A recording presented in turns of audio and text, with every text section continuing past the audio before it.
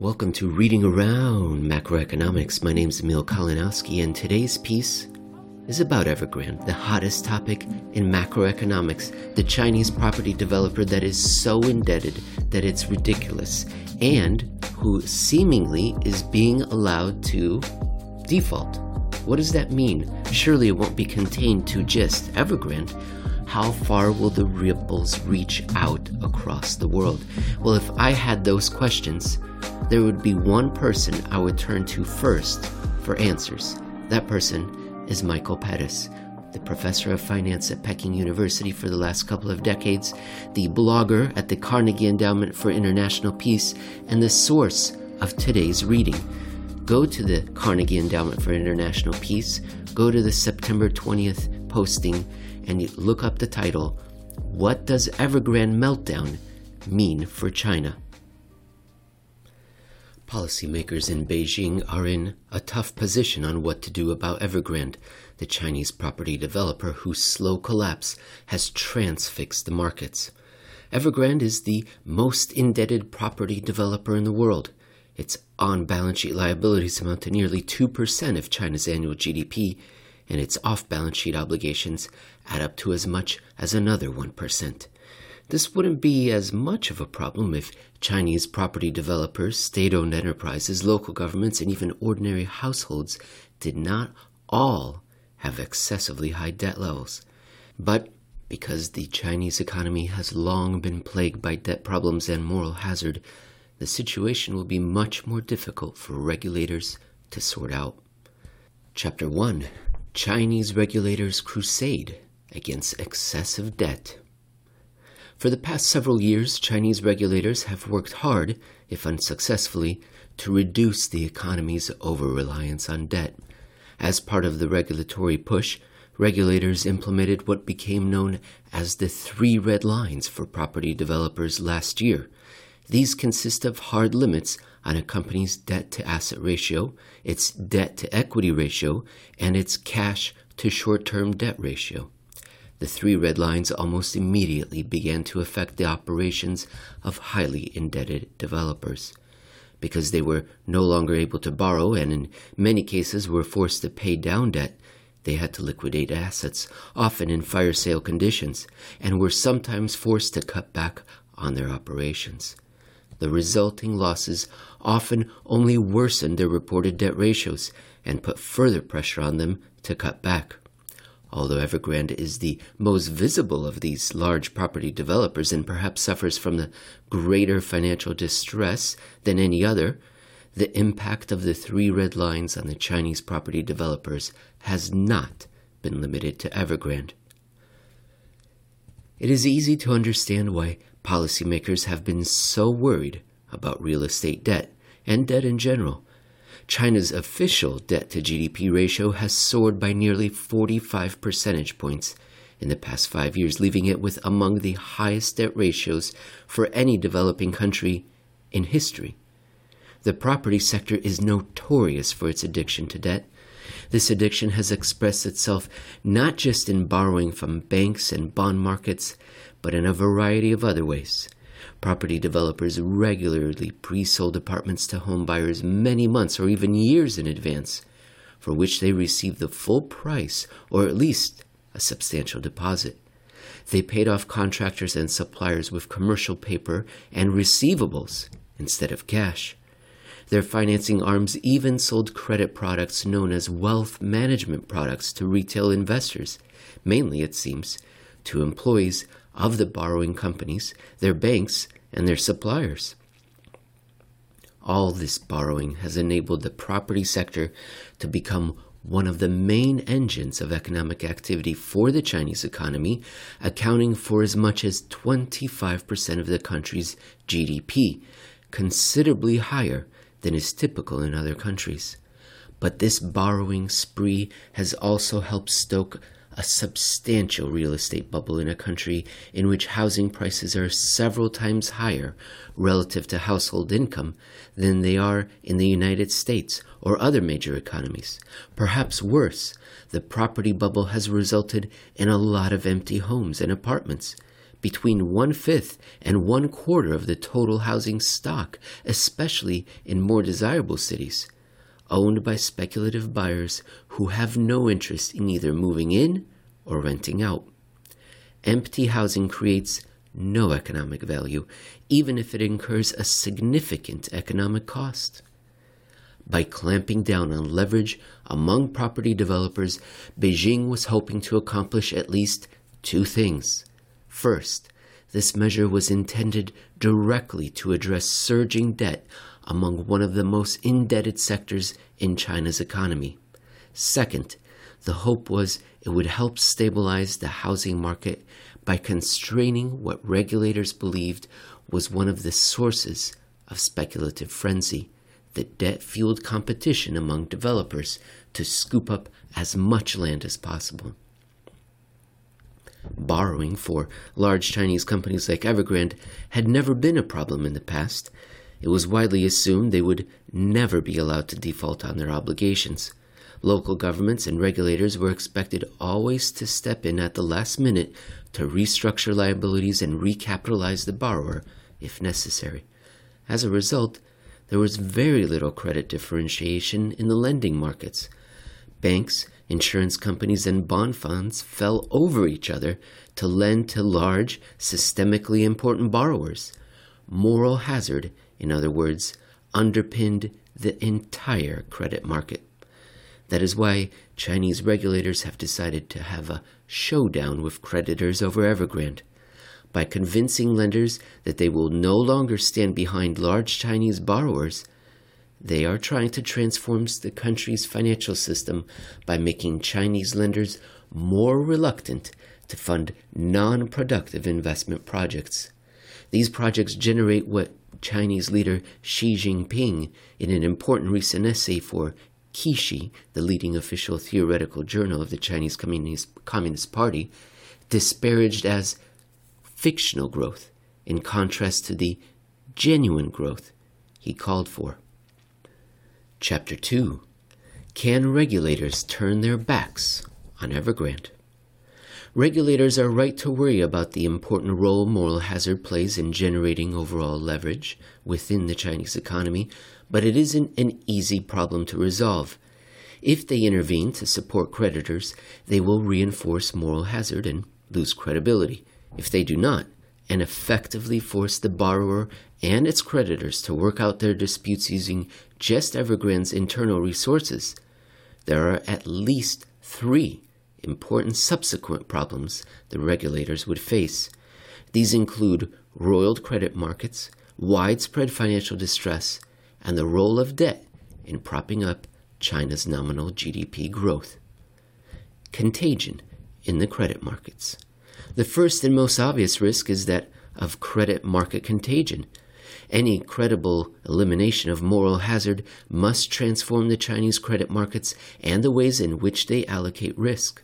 While this almost certainly would be a good thing in the long term, it is just as sure to be a financially disruptive process in the short term. This is because for 3 decades, Chinese lenders have made loans based on the assumption that large borrowers would be bailed out. As a result, loan and bond portfolios have been built around political perceptions and pressures rather than around credit risk and the portfolio needs of creditors, and there has been very little discrimination in credit pricing. To erase the assumption of moral hazard would mean wiping out the structural underpinnings of the country's credit markets.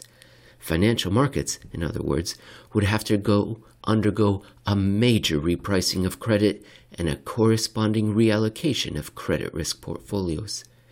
The problem is that there would be a vicious circularity to this process. Bankers wouldn't know how to restructure credit portfolios until they understood what the restructured market would look like. But knowing this would require answers to questions like, who will still be able to access credit? How much and in what form? At what prices? And what guarantees, if any, will remain? But of course, they could only know what the restructured market would look like after they have collectively restructured their credit portfolios.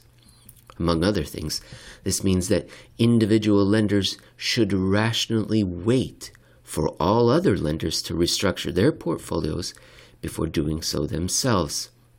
Yet, if all lenders behave rationally, the consequence could be the type of financial contagion with which global investors have become all too familiar in recent years. Lenders would try to liquidate a substantial portion of their credit portfolios, or at the very least refuse to extend new credit until they have clarity about how the market will ultimately clear. Their very reluctance, however, would create distortions in the clearing process and would ensure levels of financial disruption and contagion that could easily spread even to nominally healthy borrowers. An article in Monday's South China Morning Post cites a credit analyst who worries correctly that, for companies with large amounts of maturing debt, a couple of months of liquidity drain could be devastating. Economy-wide financial distress. This leads directly to the second problem, which is much less discussed but perhaps much more important: the risk of financial distress spreading throughout the economy. In finance, indirect financial distress refers to adverse changes in the behavior of stakeholders who are responding to a rising risk of insolvency, with this behavior in turn further raising the probability of insolvency. Financial distress behavior is a highly pro-cyclical process during which an incremental deterioration in credit conditions suddenly begins to accelerate, so a linear decline in credit becomes non-linear. It is why, as Hemingway once put it in The Sun Also Rises, bankruptcy usually occurs gradually, then suddenly. The Chinese economy is already seeing this process in action. Property developers there have long claimed that the success of their business is driven by the three carriages: high turnover, high gross profit, and high leverage. But all of these proverbial carriages are breaking down as the effects of Evergrande's crisis spread through the economy. Potential home buyers, for example, frightened about what they read in the news, are becoming reluctant to close on homes, resulting in an already sharp decline in home sales. What is more, they are likely to refuse to pre-purchase unfinished apartments or put down deposits, except at large discounts, thereby squeezing liquidity and raising financing costs for the developers. At the same time, sales agents and other employees are likely to be highly distracted during working hours, worrying about their employment prospects and, in some cases, the loss of their savings in wealth management products. Such circumstances can cause a sharp decline in labor productivity.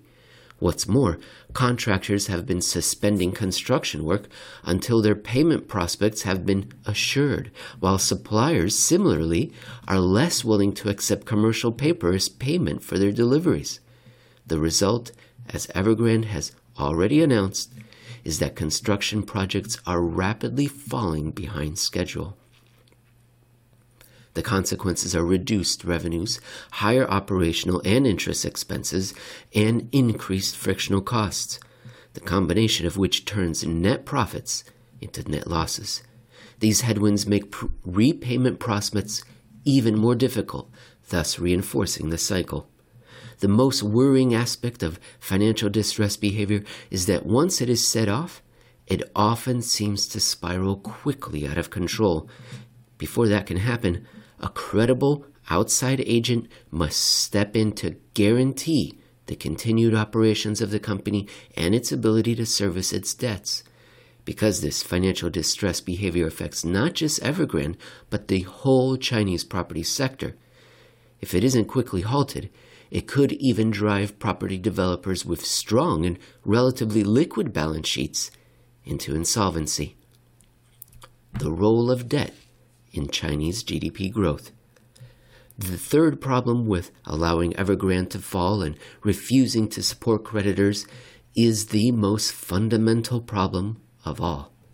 As I have explained before on this blog and elsewhere, including here and here, which he links to previous pieces, which I have told you, dear listeners, definitely check out the writings of Michael Pettis at the Carnegie Endowment for Peace. It's fantastic. Couple of links here. There's many more things that you can read. Okay, back to the story. China's ability to achieve politically determined GDP growth targets requires moral hazard, and the country's financial regulators cannot eliminate moral hazard until Beijing scraps the growth target and allows growth to fall to whatever underlying rate the economy can accommodate. This is because what Xi referred to in his Kishi essay as genuine growth, as opposed to what he called fictional growth, cannot generate enough economic activity to allow China to hit its GDP growth targets. This high-quality growth, to use Beijing's usual terminology, consists mainly of consumption driven by increases in household income rather than rising household debt, exports, and business investment. By my estimates, high-quality growth has probably accounted for barely half of China's GDP growth in recent years. But for China to achieve the required GDP growth rates, it needs another source of economic activity, which I will refer to as residual growth. This growth, for the most part, has consisted mainly of malinvestment by the property sector and by local governments building excessive amounts of infrastructure. Whenever high-quality growth declines, as it did last year when China's growth rate was actually negative, Beijing steps up residual growth to make up for this decline. But whenever the pace of high-quality growth picks up again, Chinese leader quickly put downward pressure on residual growth, as it seems to be doing this year. The fact that Beijing regularly tries to constrain residual growth to the minimum amount needed to achieve the GDP growth target suggests that China places little value on this kind of growth. More importantly, China's debt history provides a concrete reason for recognizing that much recent investment has been malinvested. Chinese debt has risen sharply for more than 3 decades. But until the mid-2000s, it attracted little attention. This is because most of the increase in debt went to fund productive investment, with the result being that China's GDP rose at least as quickly as the debt. This is almost the definition of productive use of debt. The resulting increase in the economy's debt-serving capacity, for which GDP can be a proxy, exceeds the resulting increase in debt servicing costs. But this changed around the mid-2000s when debt began rising faster than GDP. Given that most Chinese debt continued to fund investment, the fact that over many years debt servicing costs accelerated even as debt servicing capacity decelerated was clear evidence of systemic malinvestment, eventually on a massive scale. As long as Beijing sets GDP growth targets that exceed the country's high-quality growth rate, China has no choice but to rely on residual growth to meet its target. And as long as it relies on residual growth, debt must rise faster than the overall economy's debt servicing capacity. But this arrangement also requires that creditors are willing to bankroll projects that are not able to repay the debt out of their higher earnings. Or, to put it differently, it necessitates that creditors lend on the basis of an implied guarantee that the government will make up the gap. This, of course, is just another name for moral hazard. That is why Chinese regulators cannot truly eliminate moral hazard and non-productive lending from China's financial system until Beijing gives up targeting GDP growth. And there is no evidence so far that Chinese leaders are willing to do so. Chapter 3. Beijing must make important political trade-offs. Each of these 3 problems is different and creates a separate set of issues Chinese regulators must address. Solving the contagion problem. The problem of contagion in the credit markets is straightforward, and Chinese regulators are in a very strong position to control it, because The Chinese system is largely closed, meaning that the presence of foreign and independent creditors is very limited, and because the regulators are powerful and credible, they can quickly intervene and force a restructuring of liabilities to prevent the Evergrande contagion from causing a more general breakdown in the financial markets. If property developers and other large borrowers that they deem to be viable begin to run into liquidity problems, the regulators can easily pressure banks and other institutions to extend loans.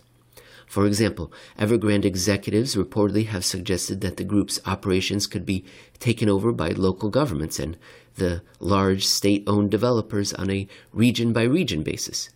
But they added that such a complicated rescue would be a last resort. Solving the financial distress problem. The problem of spreading financial distress is a much more serious problem and one that the regulators seem not to have expected, at least to this extent. Property purchases have fallen very quickly, and retail investors in wealth management products have already organized visible protests in many cities. Meanwhile, suppliers and contractors are reeling from potential losses, and since many of them have been paid in real estate, they are likely to try to sell these assets as quickly as possible to satisfy their own liquidity needs. This cannot help but disrupt the real estate market further. What is more, Evergrande's 200,000 employees, not to mention hundreds of thousands of employees at other property developers and at affected upstream and downstream businesses, are probably beginning to feel fairly aggrieved. Before financial distress spreads further throughout the economy, regulators must address this as rapidly as possible by drawing very clear lines about what will and what will not be rescued so as to suppress the uncertainty Evergrande has created in the economy. Solving the debt-fueled GDP growth problem. The third problem is almost impossible to resolve. This year, when high-quality growth can deliver at least 5 to 6 percentage points of GDP growth, mainly because of a partial reversal of last year's contraction in consumption, the regulators will seem to have pulled off their debt stabilization goals. GDP growth this year will likely be on either side of 7%, with a very small increase in the country's debt-to-GDP ratio. But beginning again next year, the regulators will once again face the impossible contradiction between rapid GDP growth and stable debt. The point is that until Beijing learns to accept much lower, but healthier, GDP growth rates, it will not be able to stabilize the growth in debt. Chapter 4. Conclusion. So, what is next for Chinese regulators as they assess the Evergrande disaster? This is such a complicated problem with politically conflicting objectives that it is very hard to predict just how Beijing will react. It is clear, however, that the regulators must act quickly to contain the spread of financial distress costs. This will involve what Zhou Xin of the South China Morning Post described as another cocktail of proven tricks, rolling over debt, haircuts on assets, and emergency payments to the most vulnerable. Most analysts expect, correctly in my opinion, that there will be a hierarchy of creditors, with the most protected being retail investors, although if investors in wealth management products are substantially bailed out, this will only reinforce the idea that the risks of wealth management products are non-existent. Local suppliers and contractors are likely next in line for protection, as they did not choose voluntarily to be Evergrande creditors, and any losses they might suffer could threaten, in some cases, to bring them down. Because local banks are expected to continue to fund growth, they will probably be next in line, followed by other Chinese creditors, with external currency creditors probably bringing up the rear. A surge in lawsuits, as these foreign creditors claim unfair discrimination, can be expected. A hunt for those who will be held responsible for especially egregious forms of financial losses could also be in the offing. Another fine piece from Michael Pettis. China is the macroeconomic puzzle, the enigma, the question. How does this resolve? Well, there are many experts out there, and how do we know who to trust? How do we know who to turn to? Well, ladies and gentlemen, I would recommend that you do keep Michael Pettis in mind as someone you can trust on matters concerning China. He's been a professor of finance at Peking University for, I believe, 2 decades. He's at least lived in China for at least 2 decades. He writes about the country regularly, as well as other matters of economic history, at the Carnegie Endowment for International Peace. His blog is called the Michael Pettis China Financial Markets. You can also get a great amount of education in bite-sized morsels on Twitter, where he posts regularly his famous threads, Michael Pettis threads. You can find him there at Michael X Pettis, and I would be remiss if I didn't recommend his books, which I have read, and again, are great historical educational books. The Volatility Machine, The Great Rebalancing, Avoiding the Fall, and his most recent one was with Matthew C. Kleinitz. It was very well received, and it was called Trade Wars Are Class Wars. No, I'm not being compensated by Michael for saying all this. I genuinely believe he's got something to say that's rooted in historical patterns that we're seeing repeated here again, and I think he'll be proven right, or at least he'll give us a context, a systemic framework of how to think about what we're observing in China and globally. Thank you for listening, and I will talk to you again tomorrow.